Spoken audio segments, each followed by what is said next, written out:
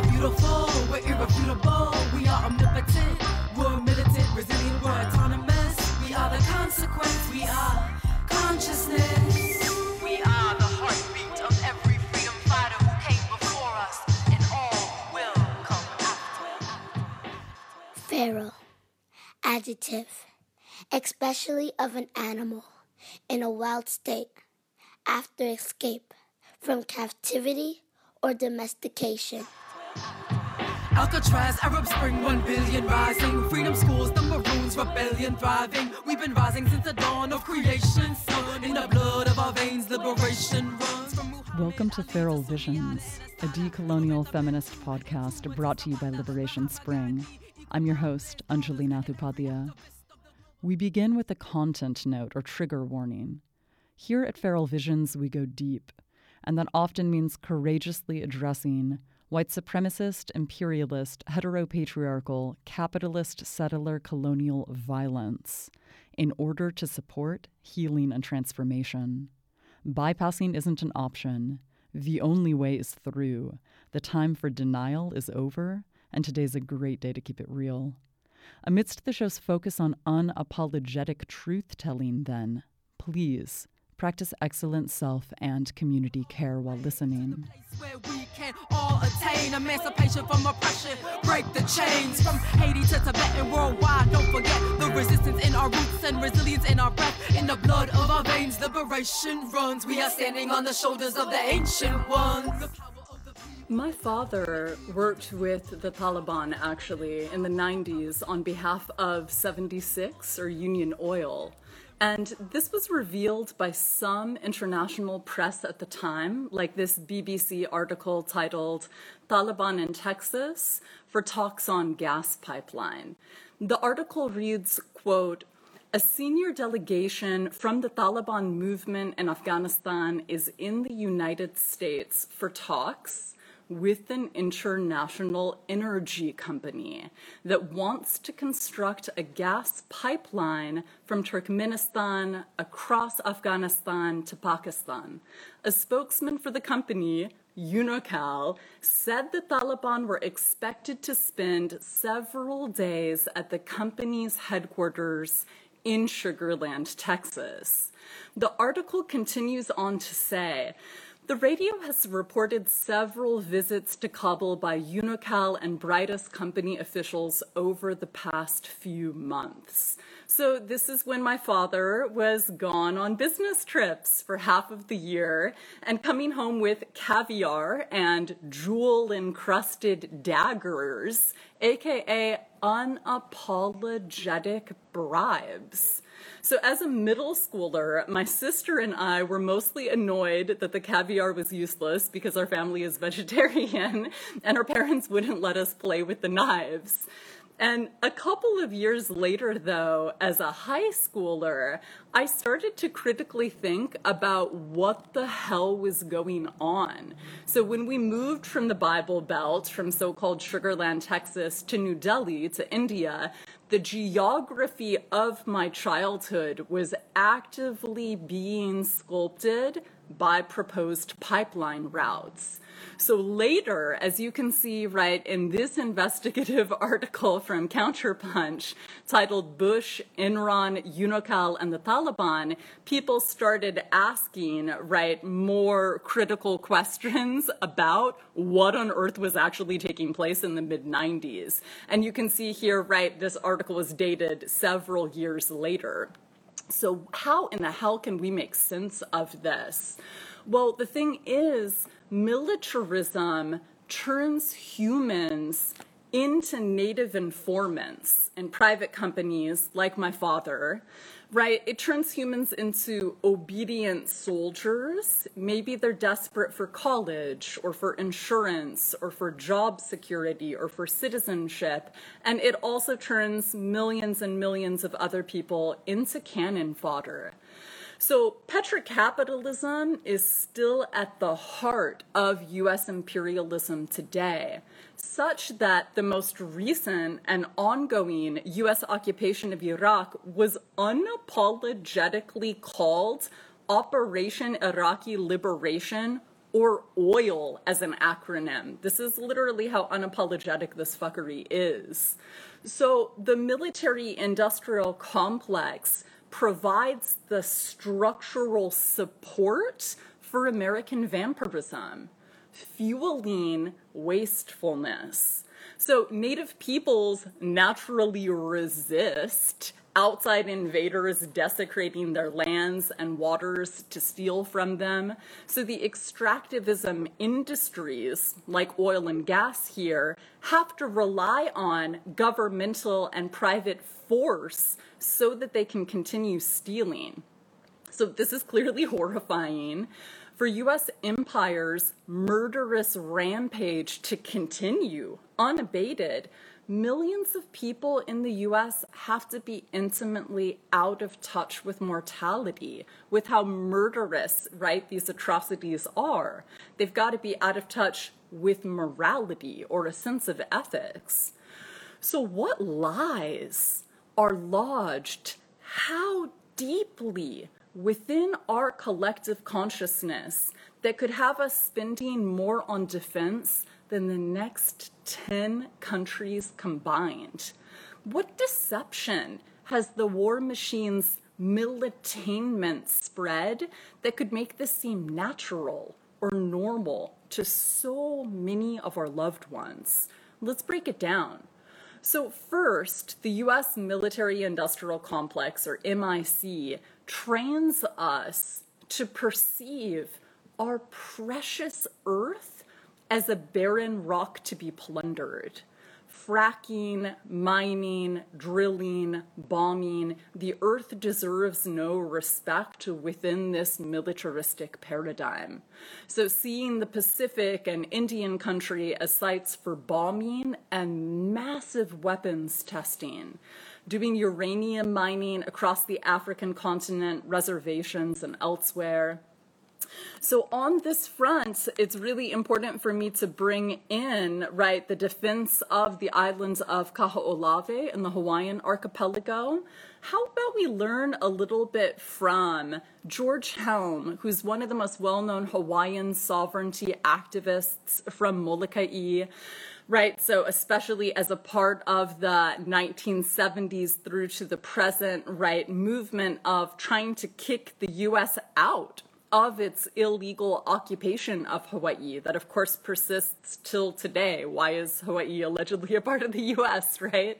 So Helm was one of the folks at the core of PKO, or the Protect Kaho'olawe Ohana, or family, in the 1970s, who was trying to get the U.S. military to stop bombing the island. It's an important cultural and ceremonial site for Native Hawaiians. He actually disappeared under mysterious circumstances during this land defense in 1977 and has since been hailed as one of the heroes of the Aloha Aina movement. So let's actually listen to him, right, at a meeting with some U.S. military officials, right, at the height of the PKO movement in the 70s, the Protect Kaho'olawe Ohana. Let's just have a listen to George Helm.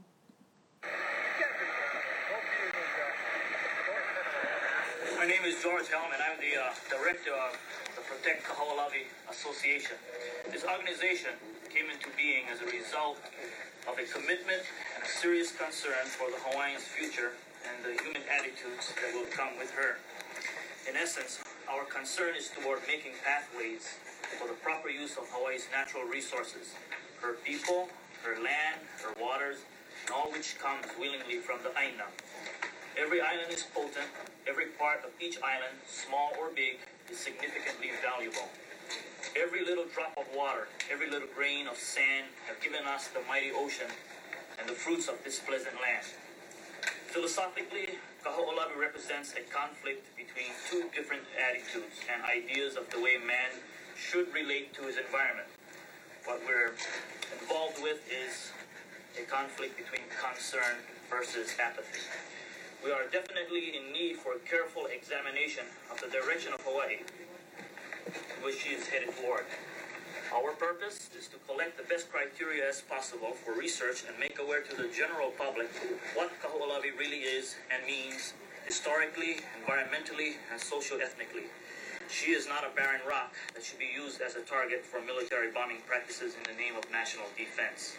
The strength of our national defense lies in the spirit of the people, not in the contradictions of warfare, the contradictions of political garbage, nor the contradictions of gross misuse of economics. How powerful was that excerpt from George Helm? And if y'all want to learn more from this Aloha Aina activist, I really encourage you to do so.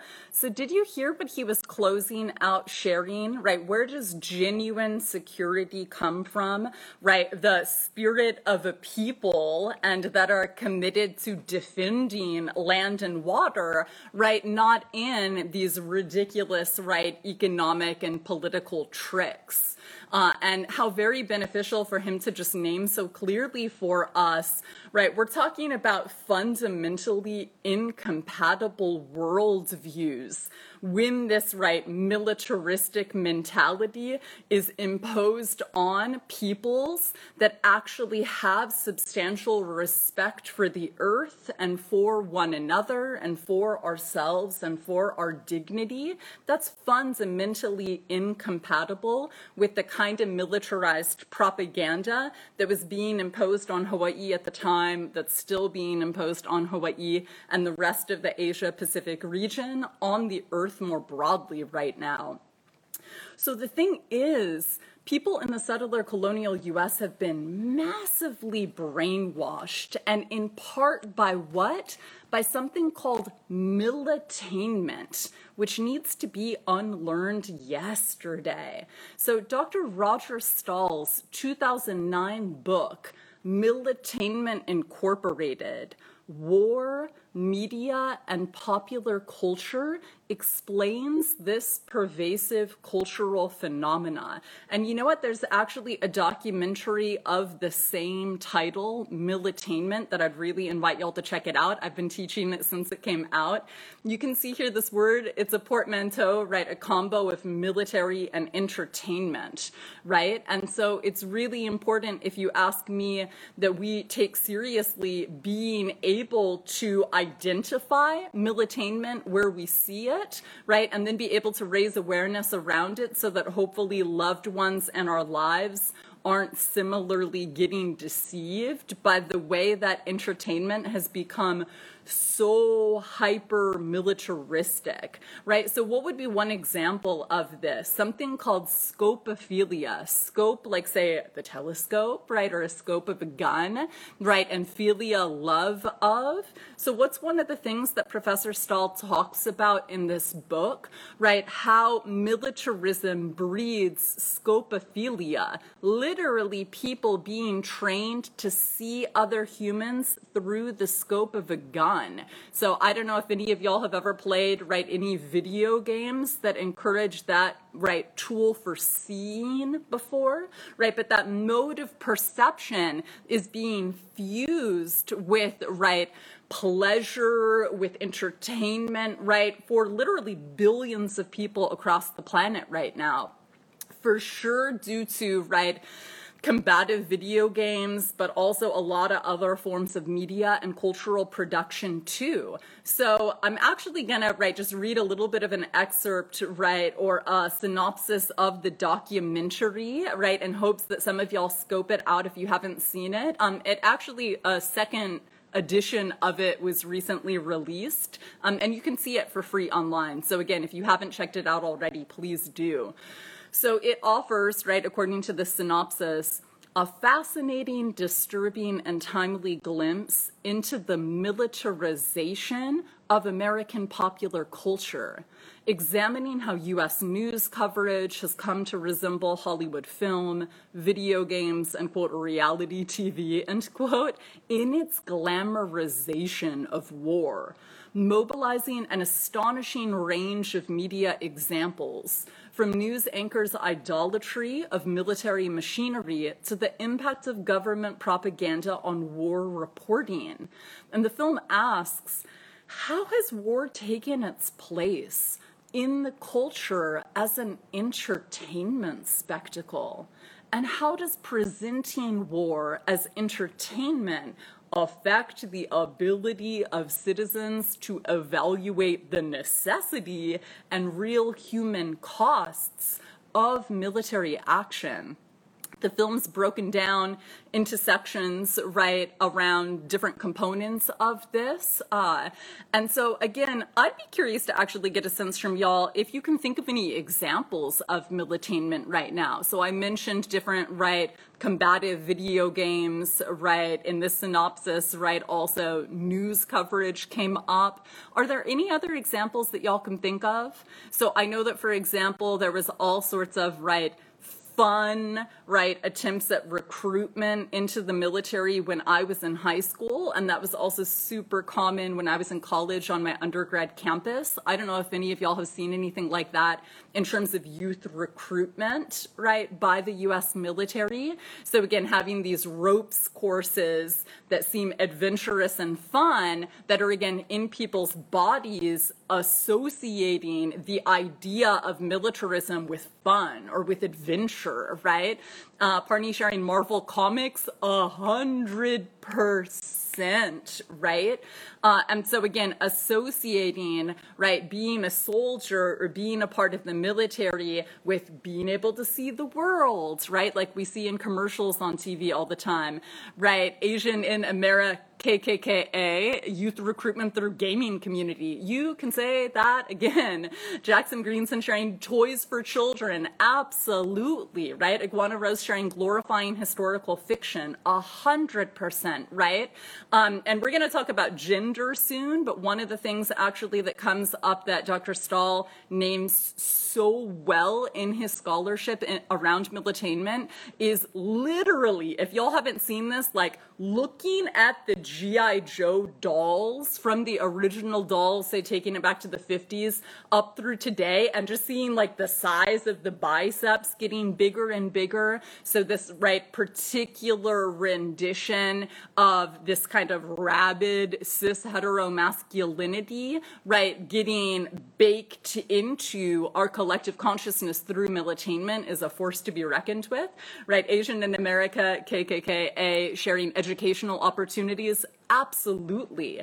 And so devastatingly on that front, as I'm sure y'all remember from earlier this year, we also need to talk about how, right, soldiers are seen as completely disposable too, as evidenced in the heartbreaking case of the 2020 murder of the 20-year-old soldier Vanessa Guillen at Fort Hood in Texas, and so many others like her, right? So we have got, right, the rendering of people into, right, disposable casualties, right, using that term very loosely. Of course, we can problematize that. We've got scopophilia, right, just naturalizing seeing people through the scope of, right, artillery and weaponry, and fusing that, right, with, right, intimate feelings, right, with chemical manipulation, right, with memories, like people having a good time getting together to play Call of Duty with their buddies, and now that's merged in with their understanding of friendship and connection and maybe peer group acceptance for our youth, right? We've got to be able to disentangle these threads to understand why militarism has the hold that it does, right? Parni sharing disturbed to find out Facebook owns Oculus. Oh, so much we could get into, right? Related to this, right, government corporate fusion when it comes to military. And on that front, that's super important to get into because a lot of our loved ones have this, right, old school misunderstanding, right, as if there's a public and a private, like there's governments of nation states like the US or France or Canada, and then there's private companies and they're different and they're separate. But the thing is, that's actually never been the case, and it's never been less the case than it is now. So actually, I'll just give a little bit of a spoiler alert, right? I can share right now one of the most legendary, right, authors doing work around that is Professor Cynthia Inlow. So you can see, like, in her book here that I pulled up for y'all to scope out, that's called Maneuvers, the International Politics of Militarizing Women's Lives. When we actually look at how this happens on the ground, like your sharing party, right, governments and corporations have always already been in bed with one another. So a careful study of globalization makes this patently obvious, like a whole lot of us have been doing at minimum since the 90s. So I also pulled up another one of her legendary texts here called Globalization and Militarism, Feminists Make the Link.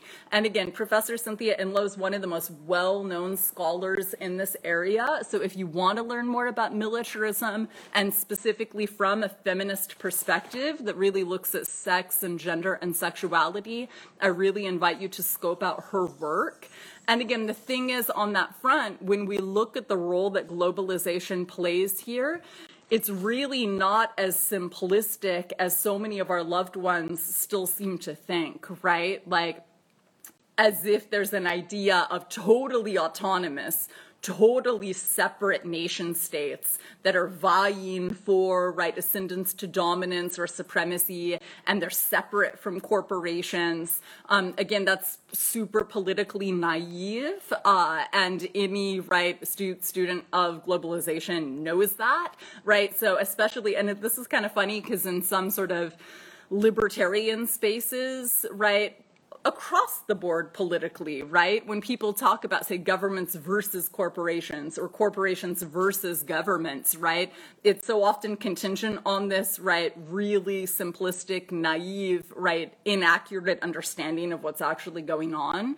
So also on that front, revolving doors much, right? We can see this so often, right? Like whether it's with Biden's proposed picks right now or in previous administrations, in a U.S. context and elsewhere, right? So many of these governmental figureheads, right, and corporate, right, CEOs, spokespeople, consultants, and the like are consistently going back and forth with one another. So we've really got to pay attention to that. So what's one of the other ways that militarism impacts our consciousness, that it deceives us, that it trains our perception? So this is tragic, but how about we talk about the soundscape of war? Why is it that there are children all over the world right now who are learning how to differentiate between the sounds of different bombs dropping, that for their very survival have had to differentiate between the soundscape of different kinds of artillery, right? Jackson Green's ensuring absolutely chemical manipulation. People have been indoctrinated by sly hijacking. You can say that again, right? So again, what does it mean if we just back up for a moment and we consider, look at the literacies that are being cultivated, right? Like that soundscape. Instead of being able to differentiate between different bird calls, right? Kids all over the planet having to differentiate between the soundscapes of this different, right, machinery of death, right? That's something that militarism, by virtue of survival, right, is doing to some people's perception throughout the planet that are the recipients of, right, these weapons of mass destruction on the part of the U.S., right, if we're going to be honest. Right, militarism also deceives us by turning billions of people throughout the world and our imagination into potential or alleged terrorists, right? And on this front, I want to bring up a text. I wonder if any of y'all have heard of it, by Dr. Jasbir Puar. It's called Terrorist Assemblages, Homonationalism in Queer Times. And this actually, when I was doing my first master's thesis back in 2007, was actually at the core of the research that I did, because it looks at, in large part, the way that, right, the military-industrial complex and the so-called war on terror impacts our understanding of sexuality, of gender, of citizenship, of the most intimate aspects of our identities. And so if any of y'all want to scope that out, I really encourage you to do so. So we're kind of talking about gender earlier, like how militarism, right, really encourages this kind of, right, tough guy approach to understanding masculinity. But you can see here, right, if we scope out the work of Professor Poir, which has been absolutely legendary since it was published, she actually looks at the way that especially the US's war of terror is really impacting how we understand sexuality, race, gender, nation, class, ethnicity. So we'd be super well advised to consider all of those impacts also. And especially because this is one of the most famous works in, right, queer theory that's come out within the past 20 years. She really looks at, right, how do understandings of queerness, right, get impacted by the U.S. war of terror, right? Because there's a lot for us to get into there. So, for example, right, one of, as I know many of y'all are well aware, the most famous sort of co-optations, right, of the movement for queer liberation, right, has been related to Don't Ask, Don't Tell, right? So many more people would be, for example, identifying some kind of vague LGBT advocacy with Don't Ask, Don't Tell, right? Letting folks, regardless of sexuality, right, regardless of identity, regardless of gender expression, into the military before they would be, say, throwing down for Chelsea Manning, who's still being screwed over, right, as a whistleblower. This is such an important, right, pairing for us to really contemplate if we want to understand the way that here in this case, say, queerness is getting, right, included in perceptions of militarism in a way that strengthens U.S. state-sanctioned terrorism as opposed to providing a substantial challenge to it, right? Let's be Scary Diamond saying, oh yeah, queer necropolitics. You can say that again, right? So again, it's not just pretentious jargon when Professor Poir here is saying the term homonationalism. What on earth does that mean, right? So this is, right, as a part of a project of strengthening, right, U.S. empire, saying, okay, more people can come through, right? If you're down to murder black and brown people throughout the planet, then I guess this is acceptable, right? And from a superficial perspective, some people might say if they've kind of, their imagination's been co-opted by the diversity and inclusion diversionary campaign, just immediately default to the way that we've been groomed to just jump to celebration. Like, this is a celebration, this is awesome, break out the champagne, without pausing to realize, hang on a minute, what does this mean for more queer folks that are about to be massacred throughout the rest of the planet, right? Like, there are lots of different ways that we can actually think about this, yeah?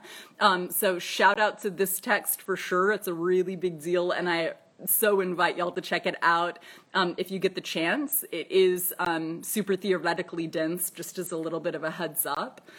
And so I'm sure you can tell just by, right, getting into that something else we've got to get into here is how militarism indoctrinates our loved ones into unchecked nationalism, right? So this is really something to be on the lookout for also. I wonder if you've noticed this with anyone, right? Maybe any of your loved ones, right? Because that's one of the things that allows, right, the waging of genocide throughout the Swana region, right? Southwest Asia, to be sure, other parts of the planet also, and completely unnecessarily.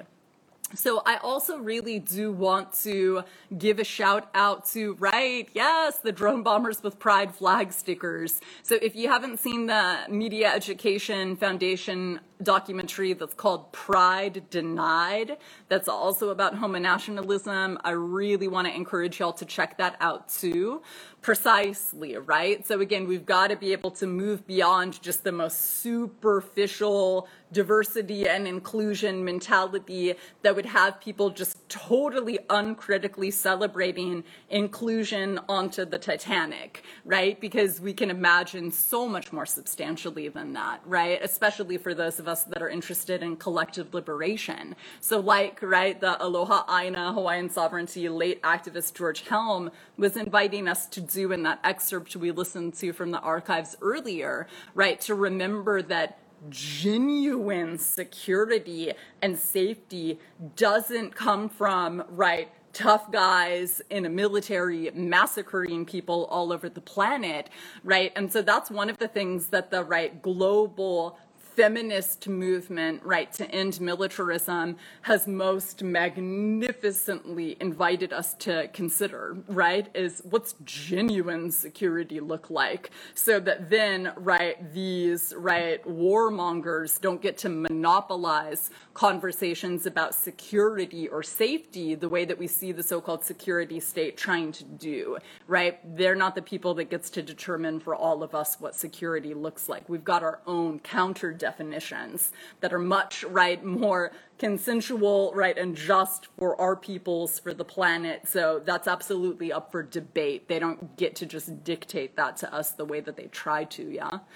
And so I'd also just want to mention that MEF, right, or Media Education Foundation, has a lot of other super important documentaries related to, right, the complete and utter softball coverage in the corporate media of militarism. So if you're not familiar with some of those, I really invite you to check them out. They're all available for free online, and they seriously merit our attention. I've been teaching tons of them for over 13 years. And again, that organization, right, is mostly, right, comprised of, right, folks with all of the graduate credentials that are overwhelmingly university professors that do work around critical media literacy and different topics. However, of course, one massive asterisk, it is a progressive organization. They're not a decolonial organization. So when you do get into that material, I invite all of the healthy skepticism around, right, this sort of liberal hand-wringing and pearl clutching related to our democracy, quote unquote, being threatened, because of course we know better than that, right? And we're about to segue into a little bit of a critique of that languaging in a second. But yeah, please do check out some MEF documentaries around war coverage and lack of war coverage in the corporate media. I also bring this up now and really want to strongly advocate this because this is something that I see so few people of our loved ones understanding in the mainstream right now. And this is also such a trip to be engaging amidst this, right, closing out of the Trump administration and segueing into the Biden administration. Because if there's one thing, right, that Trump actually didn't do, it was substantially start new wars. If there's one thing that Biden does have a horrific track record of doing, right, it is being an unapologetic warmonger, right? And so there's this strange sort of, right, dialogue and lack of dialogues taking place related to interventionism, related to multilateralism globally right now that I'm really not seeing people do justice to. I could even share, what's it called, this sort of like allegedly this sort of gateway to the QAnon, right, seeing this film that's called Out of the Shadows or something like that. I watched it and it's very interesting because there's some languaging within that film related to a little bit of this critique that is completely scholastically on point of the militarization of Hollywood films and media, albeit, right, the couple of protagonists in this film aren't using any sort of scholarly languaging. It's not like they've got citations or receipts to back up some of what they have seen. And yet what they're gesturing to, right, as lay people that maybe, again, haven't actually studied this in school, but are trying to make sense of what it is that they're noticing in terms of politics in Hollywood, it is actually on point. And so since this is one of my backgrounds, it's super important to name, right, if people are completely delegitimating folks that are, right, sort of QAnon adjacent without actually listening to what they're saying, this right here can't be a baby that gets thrown out with the bathwater of just wanting to completely render people 100% ridiculous without actually listening to them. And I know a lot of people aren't in a space to want to listen to folks, right, that are trying to make sense of the world using that form of storytelling, which is one of the reasons why, for me, as someone that has graded how many hundreds of 101 level political science papers, right, as a political scientist educator in my life, I can see from a mile away what these folks, right, that don't necessarily have training are trying to understand, right, what they're trying to piece together without the cultural vocabulary that people might, right, invoke in other spaces. And that actually they are onto something on that front. So let's not let that piece get co-opted, right, or get completely tainted via some guilt of association because it's getting conflated with some other legit ridiculousness, right? And on that front, right, around so much of this, frankly, I have been seriously wondering, man, so many of these so-called conspiracy theories, what if, just a little thought experiment, some of them that are super pervasive right now were actually a psyop to discourage people from looking at some of these grains of truth that are embedded within them because they're getting thrown out, right, via this guilt by association kind of, right, form of dismissiveness that is so common. So again, I'll say it again, if we just immediately, right, discount people because they hold some problematic, right, misunderstandings, then some other things can, right, inadvertently get dismissed that actually do merit, right, our engagement, do merit our pausing to attempt to understand, hang on a minute, what's someone grasping towards right there, right? And again, totally understand not everyone wants to be open in that kind of way right now or do that conceptual work right now. If and when the time is right, though, it absolutely is there for us to take seriously. So again, to attempt to soften some of the, right, divides that people are acting like are intractable politically right now, but that most assuredly are not, right? And again, another example of this that we could talk about right now is, right, Trump saying that he's wanting to pull troops out of, right, multiple areas that these, right, so-called liberals on MSNBC are resisting, right? Because they're so dogmatically, right, committed to perceiving every single thing he does as problematic, right? That they're not, right, recognizing that actually that's a win for the anti-war movement, right? That's a win for soldiers that might not get murdered and for, right, people that are the victims of U.S. imperialism that might be able to breathe and survive for another day. And so, right, this kind of just rampant partisanship that is so horrifically unchecked in the U.S., right, settler colonial scene right now, it's not going to get us this level of discernment, which is one of the reasons why it's important for me to name this, right? Lil Angry sharing one small truth to QAnon theories is the Epstein trafficking ring, which includes Democratic politicians. 100%. So that is exactly one of the reasons why, again, where we've got the capacity for folks that are down to go down that rabbit hole, right, I will certainly, right, escort folks in parsing out the ridiculousness from substantiated grains of truth, right? And again, also on that front, it's just so devastating to see people engaged in these, right, just hyper partisan charades and performances that aren't making space to acknowledge that, right? Like this, right, former Clinton aide that was like, oh yeah, Clinton definitely went to Epstein's Island. Like this is verifiable. And it's just like radio silence in so many spaces around that, right? And we see this with so many forms of sexual abuse that are just horrifically partisan in the coverage of or lack thereof, where it's like, wait, do you only care about, right, people or children not being abused if it was people of the opposite political party that were the aggressors? What in the hell is that? That's not caring about that issue. That's this partisan hackery, right? So yeah, I appreciate your bringing in that example. It's so important for people to be more honest about than we're seeing in corporate media coverage, right? So, you know, something else I would want to bring in here is that decolonization requires demilitarization. It also requires denuclearization. And if you want to learn more about this, right, I really invite you to check out the anthology that's called Militarized Currents Towards a Decolonized Future in Asia and the Pacific, because this anthology makes that quite clear. So it was published in 2010 by the University of Minnesota Press, and this text for real is required reading for folks who want to understand US and Japanese colonialisms in the Pacific today. So let's actually see what I wrote here in a 2011 review I published of this book in Asia Pacific Viewpoints. That's a geography scholarly journal out of the University of Wellington in Aotearoa, or so-called New Zealand. So the editors, Dr. Setsu Shigematsu of UC Riverside and Dr. Keith Camacho of UCLA, show how militarization is an extension of colonialism. So the pieces in this volume are looking to the role of demilitarization within decolonization.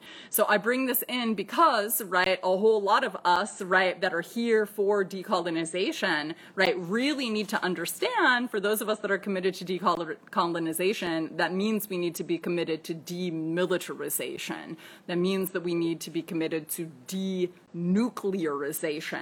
And people really don't seem to be evidencing within our communities anywhere near the understanding of that. That's non-negotiable if we're going to get free. And around that, actually, I'd like to play a song for you from Dr. Teresia Teua, who is a Black and Kiribati beloved scholar, poet, and anti-nuclear activist from Fiji. I had the pleasure of meeting the late Professor Teua in 2012 when she was invited by CPIS, the Center for Pacific Island Studies, to give an address on Fiji women, soldiers, and poetry at the Kamakaku'o Center for Hawaiian Studies at the University of Hawaii at Manoa. So let's listen to her song. It's just a minute long. That's actually called Bad Coconuts. And I'm going to pull up the lyrics for y'all if you would like to read along, just to see what it is that she has to teach us related to what nuclear colonialism has done in the Pacific, right, in so many of the land bases and waterways that she has thrown down for over the course of her lifetime. Let's just have a 1 minute listen, and you can feel free to read along to the lyrics. An apple a day, keeps the doctor away, An apple a day, keeps the doctor away, together. But a coconut a day will kill you, a coconut a day will kill you, a coconut a day will kill you. If you live on Moruroa, if you visit Whangatafa, return to Enerita, resettle bikini, a coconut a day will kill you, a coconut a day will kill you, a coconut a day will kill you. So that's a real gem from the archives. I'm so honored to be able to be sharing, right, that poetry, that music with y'all from Dr. Teua. And it's really important for me to bring her here in because she's one of, right, within this field of scholarship and activism, the most well-known scholars on nuclear colonialism and gender, right? So for example, she mentioned the bikini atoll within, right, this song. And is anyone familiar with, right, the bikini atoll, right? Please feel free to let me know if you are. If not, please look it up at your earliest convenience. So this is actually, right, when people hear the word bikini, what do they typically think of, right? This skimpy swimsuit. But the, right, bikini is actually an atoll in the Pacific that was horrifically bombed by the U.S. military. And so it's so important, right, for us to be able to think through, one, what are reparations for nuclear colonialism going to look like throughout the Pacific, whether it's in, right, the Bikini Atoll, on Kaho'olawe, and so many other areas, right, in Guahan, or so-called Guam, right, in Saipan, right, in the Marianas, right, what about in Puerto Rico? What about in Okinawa? What about in so many other areas in the Philippines, right, where feminists are doing this work not only to stop this horrific testing, but also to receive restitution, because generations later, people are still being born with the most horrific health impacts, right, of their islands and their waters having been tested on, like happens at Bikini Atoll. So again, if you're not familiar with, right, the movement to stop nuclear colonialism, I could not more strongly invite you to check out the legendary work, right, of Dr. Sarasia Teawa. She's got one essay, possibly her most well-known essay, that's called Bikinis and Other Specific Notions, specific like Pacific, and notions like oceans, like Pacific Ocean. So really inviting people to look at, right, how militarism, such as nuclear colonialism, epically distorts our understanding of gender, what it does to us in terms of gendering and sex. So we've talked about already a whole lot of, right, different ways that militarism lies to us. Right, we know that unchecked militarism, right, to receive massive public support requires monumental information wars or propaganda. And on that front, have you heard the quote, "In war, truth is the first casualty"? Any of y'all? I'll say it again. In war, truth is the first casualty.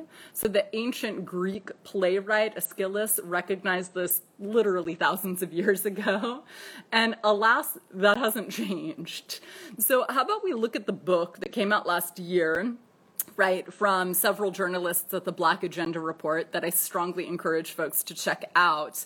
That's called American Exceptionalism and American Innocence: A People's History of Fake News from the Revolutionary War to the War on Terror. So I'll say it again, the name of the book that I'd really like for y'all to check out is called American Exceptionalism and American Innocence: A People's History of Fake News from the Revolutionary War to the War on Terror. And let's actually see what a synopsis of this book has to say. Right, let's be Scary Diamond saying truth is perma dead in America. You can say that again, right? So let's check this out. Quote, "Fake news has existed long before Donald Trump. What's ironic is that fake news has indeed been the only news disseminated by rulers of U.S. empire," right? That's a quote from the book directly. And you can see here, according to the blurb of the text, according to Robert Servin and Danny Haifong, Americans have been exposed to fake news throughout our history. News that slavery is a thing of the past, that we don't live on stolen land, that wars are fought to spread freedom and democracy, that a rising tide lifts all boats, that prisons keep us safe, and that the police serve and protect. Thus, the only, quote, news, end quote, ever reported by various channels of U.S. empire is the news of American exceptionalism and American innocence. And, as this book will hopefully show, it's all fake. right? So again, this is part of why I really want to invite y'all to check out this text. They published it before I could, which is very helpful, right? We don't have time to do all the things, right? To really invite people to have a little more historical rigor when we talk about fake news that, again, so many liberals have been hand-wringing about in the past 4 years in a way that's just horrifically disingenuous, right? And this is why, again, when we take it back, what are some examples of fake news? How about that weapons of mass destruction story, right? That how many of the corporate media outlets had as front page headlines for years to justify U.S. terrorism, especially in Iraq and Afghanistan. Do y'all remember how, oh right, weapons of mass destruction were never found? Do y'all remember how, oh right, that was a lie? Where are the reparations, right, for the devastation that the U.S., right, military is still imposing on Iraq and Afghanistan today, right? Ooh, little angry sharing the white helmets in Syria, go there, right? So there are so many examples of nuclear weapons in Iran, right? My God, our loved ones in Iran, what their Gregorian year of 2020 started out like and what it is ending like, right? Still with this, right, warmongering, right, and a potential attack on Iran, let alone, right, the executions, the assassinations, whether it's of, right, General Qasem Soleimani at the beginning of the year or this most recent assassination, like, this is illegal, this is unethical, right? This is what we're talking about right now. But the thing is, unfortunately, so many of our loved ones, right, don't have time to be researching all of this, right, and don't have time or energy to necessarily be boundarying themselves, right, away from the ridiculous, right, warmongering propaganda that we're seeing in CSNBC, right, in Fox, and, right, all of these major corporate media outlets. So a whole lot of people, right, just actually ends up being impacted by that propaganda, right? And so I really want to invite us to be on the lookout for it because it is so incredibly dangerous. And, you know, one more book that I'd want to invite y'all's attention to, because it's legendary in this field too, is Professor Cynthia Enlow's text, Bananas, Beaches, and Bases, Making Feminist Sense of International Politics, that was published by the University of California Press. Because again, we don't need to be subject to this, right, nonstop, right, propagandistic, right, warmongering that we see in the corporate media. There's rad scholarship that's been happening for decades, right, calling this out. And so I just sincerely want to invite us to devote some time and energy to learning about that so that we have got, right, some tools to support us in being more boundaried against all of that white noise, right? Because the thing is, in the absence of having, right, some of, right, these tools to be able to fight back against those information wars, so to speak, right, or those psyops, a lot of people just absorb that propaganda. What's an example of that? Have you ever interacted with folks that legit think the state, the U.S. federal government, monopolizes acceptable uses of violence, right? We've definitely been brainwashed to believe that. That is absolutely the mainstream understanding of violence, is, right, that the state, they get to monopolize, right, any acceptable use of violence, right? But any of the rest of us, no, then we would be what? Terrorists, right? Then we would be violent so-called criminals, right? And so things like that make this kind of collective murder that we have been talking about seem more natural, right? It makes this move to an even more unchecked surveillance state seem normal, right? For our benefit, for our security, for our protection, right? And so I'm curious to get a sense from y'all, in your bones, have you come to terms with the gravity of the unnecessary atrocities that are happening at the magnitude that they are by the U.S. military? Let's be Scary Diamond sharing the war on terror. Exactly, right? So it's called the war on terror, right? Or it was anyways when it started. It's more aptly named the war of terror. And the Obama administration in 2008 renamed it the Overseas Contingency Operation. This is called, right, just changing of window dressing, right? Like you change a name and then a lot of people will literally say like, there's no more war on terror. Wow, you must be so behind the times, without recognizing, wow, you got hustled that easily by this superficial change of window dressing. We can do better than that. Come on, let's critically think. This is actually serious, right? Lil Angry sharing LA sheriffs are literally in a police gang. So ironic. You can say that again. So this, right, domestically most consistently comes up when it comes to policing. Like cops are allowed to murder people and that's just for our safety. You're not allowed to think about it. They're the ones that are allowed to have weapons, but anybody else, terrorists, right? Criminals. Exactly, right? And that's something that millions of people literally believe. Like they've never had a space to stop and to critically think, wow, who polices the police? Who would want benefits from that, right? Because it's so naturalized within our mainstream understanding. Yeah, they have gang tattoos, murder for initiation. So much of this has been exposed, but here's the thing.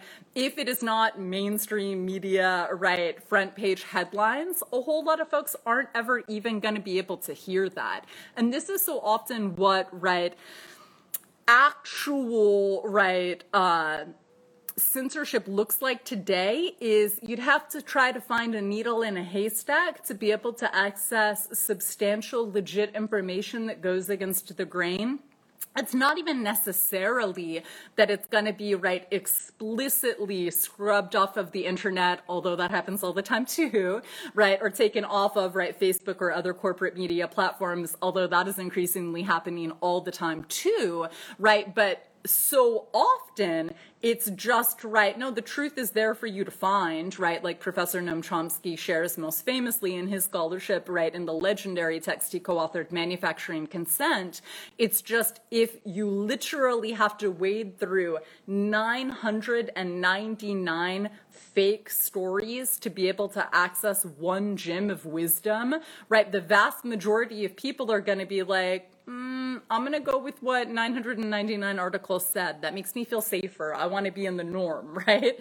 And so also we really need to check the way that conformity gets in the way of people's capacity to critically think. Because we know that a lot of people, right, even if they see, right, the, right, horrific, right, extrajudicial killings, to use a nice sanitizing word, right, on the part of cops or the military, and they're horrified by it, they might not have, to keep it real, right, a backbone to name that. If they're the only one at a dinner table of 5 people that are like, no, this is actually almost assuredly a sham, right? So if we haven't, right, worked our muscles of being down to not conform in the face of an unethical status quo, many of our loved ones will know a thing, but they're not necessarily going to be in a place to even name it out loud to others or to act on it, right?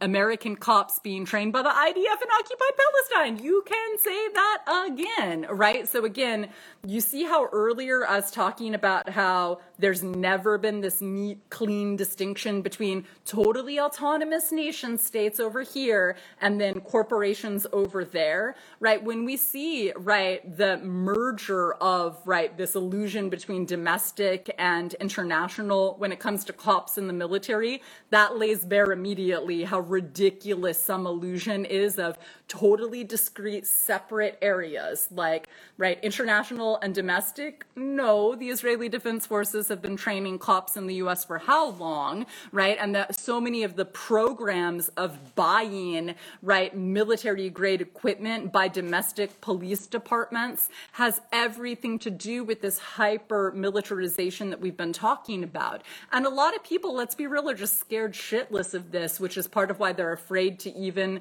peel back the layers of illusion to actually learn about investigative journalism and to actually critically think about these areas, because it's fucking horrifying, right? But you know what's not horrifying is learning from so many of the activist scholars that I've been sharing with y'all this whole hour so that we can know what the fuck to do about it and what people have been doing about this, because we don't have to be fatalistic. There are amazing legacies of anti-war organizing that for the people who haven't been involved, right, you can get involved in, that our survival is contingent upon us getting involved in, right?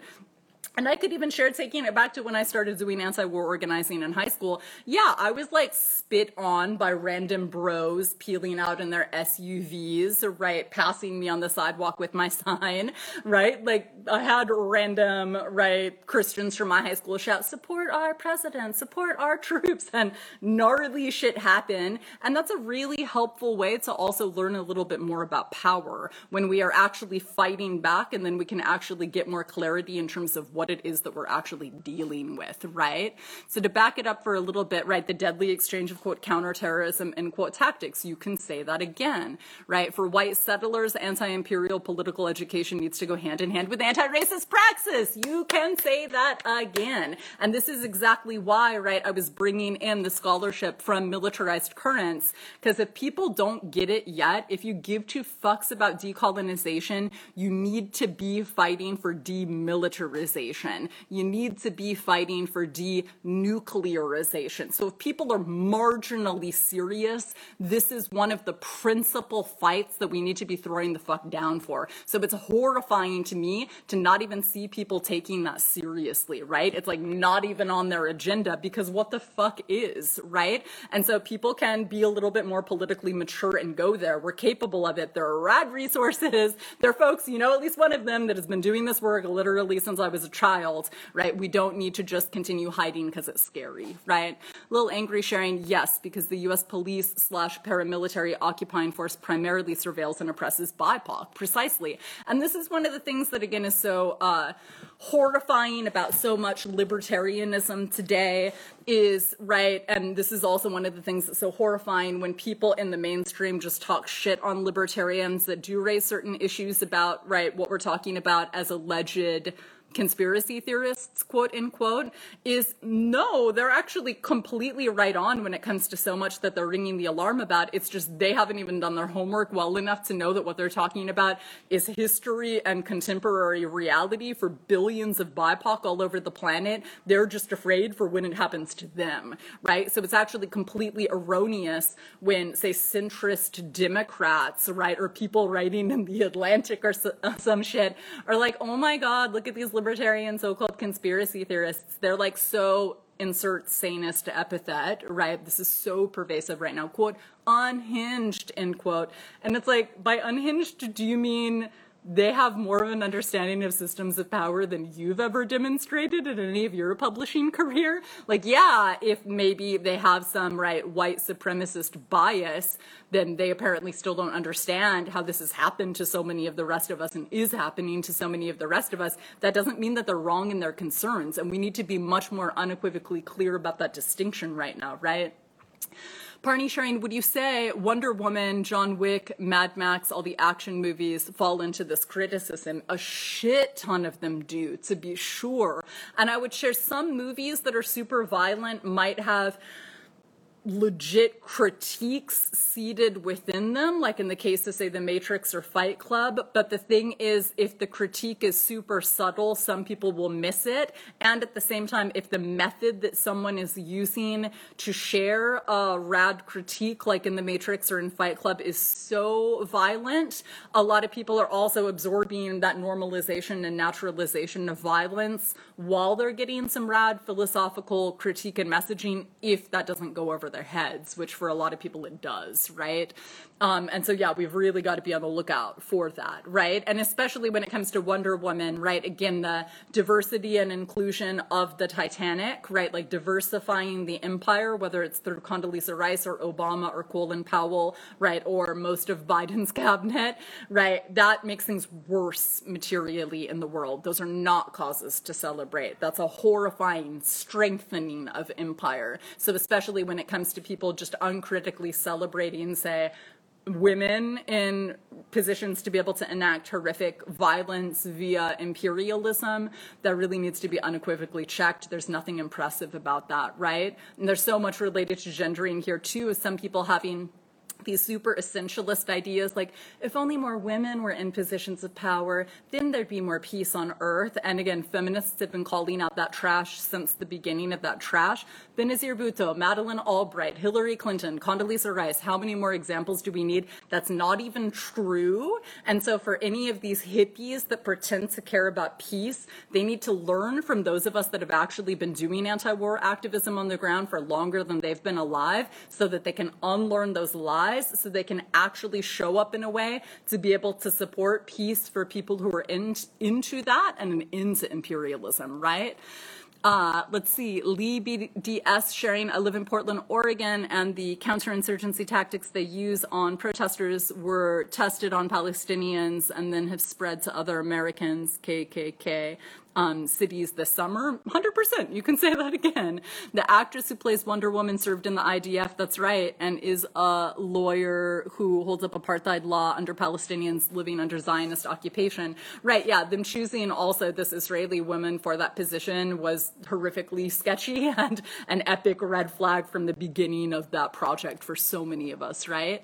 Jackson Greenson sharing, system abuses people purposely with oppressive systems that when they're burnt out and unfulfilled in their free time, untruths, and it takes energy to learn otherwise, the truth damns the system. You can say that again, right? And also, like you said, when people are burnt out and they're just exhausted and maybe, right, like Dr. Chomsky says, they don't have time to do a research project when they get home, right? They're just too tired for that. So yeah, it's very easy, how convenient to just turn on the TV and to absorb this propaganda, and it's very sleek and it's very well funded, right? And it fronts as, right, being the ultimate arbiter of legit modes of understanding international politics, so millions of our loved ones have actually been hustled accordingly, right? Lexi sharing, yes, we need to check politicians on their platforms of power instead of focusing on identity politics. You can say that again, like, where is the politics in identity politics, right?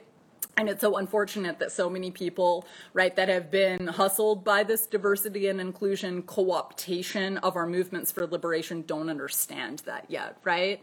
Wow, I feel like I'm just getting started and there's so much more that I would love to share with y'all.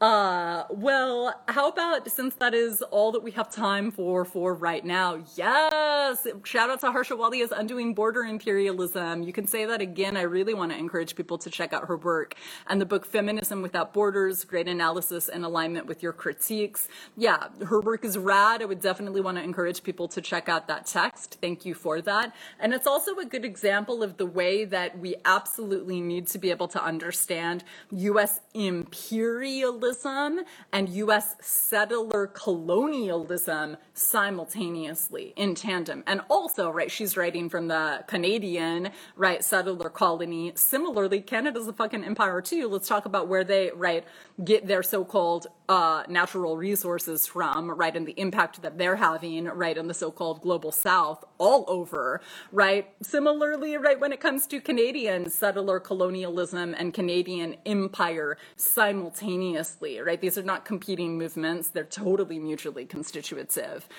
Do I have any recommendations for anti-imperialist orgs to work with? Oof, I would invite you to check out, so for media, the Black Agenda report that I was shouting out earlier with that book, because they share consistent, rad, anti-imperialist, right, critical media literacy, and overwhelmingly on the part of, right, Black scholars and activists and other BIPOC folks. Affirm for sure does work around this. I would also really invite you to check out Incite Women of Color Against Violence, because they have so many rad, abolitionist literature and sort of analyses, right, from the past couple of decades to scope out too. And also, if you look at the demilitarization movement, right, in Korea, also in Guam, in Hawaii, in Okinawa, right, I would invite you to check out some of their work too. If you look up the work of Margaret Okazawa Ray, who's one of the founders of the Combahee River Collective, who I interviewed towards the beginning of my Feral Visions podcast. She is all up in this work, right from the Pacific to Palestine. And so check out her radio show, right, Feminist Magazine based in the Bay, because every week she and her co-hosts interview amazing, overwhelmingly BIPOC feminist activists doing anti-imperialist work. And hell yes, Indigenous Action, Cleveland Ali, Kanahus, yes, Manuel. We were shouting out Indigenous Action just in our direct action video on Saturday. As a woman, I don't attain more worth or freedom for an opportunity to murder other. Yeah, you could say that again. All right, I am really going to stop because if not, I could just continue going on about this for the rest of the day. You're welcome. Well, thank you all so much for having a listen. I really hope you go back through this recording to get some of the amazing resources and activists' names that I shouted out so that you can check some of them out. And more broadly, if you're open to sharing this out with folks, that would be awesome, because people really need to understand if they give two fucks about decolonization, we need to be denuclearizing, we need to be demilitarizing, we need more of these conversations and awareness. Don't plagiarize me, right? Feel free to cite me if you want to share any of these ideas out. And if you're able to kick down anything via Patreon or PayPal, that is the only way that I'm able to share, right, this insurgent intellectual work. So I would sincerely appreciate your consideration on that front. All right, I appreciate y'all so much for coming through and for getting into this, challenging material. You can say that again. Long live international solidarity. You're welcome. And, I hope to see y'all for a rad dialogue about consent when we do some seed planting on Saturday. All right, out of respect for y'all's time, we can go ahead and close. That's it for today's episode of Feral Visions, a decolonial feminist podcast brought to you by Liberation Spring. I've been your host, Anjali Nathupadhyay, and I thank you for listening. I'm also curious to know what this dialogue evoked for you. I invite you to post your reflections and questions in the comments section below to continue our collective journey of unlearning, remembering, and imagining. If you want to share feedback, such as segment ideas or potential guests you'd like to hear on the show, email liberationspring@gmail.com. And don't forget to follow Feral Visions on SoundCloud or iTunes, where you can find our show archive. If you'd like more information on this show's topic or to donate to the project, check out liberationspring.com. Thanks to Catherine Petru and Nicole Gervasio of our technical production team, and Climbing Poetry for our theme song. Be sure to tune in for next week's episode.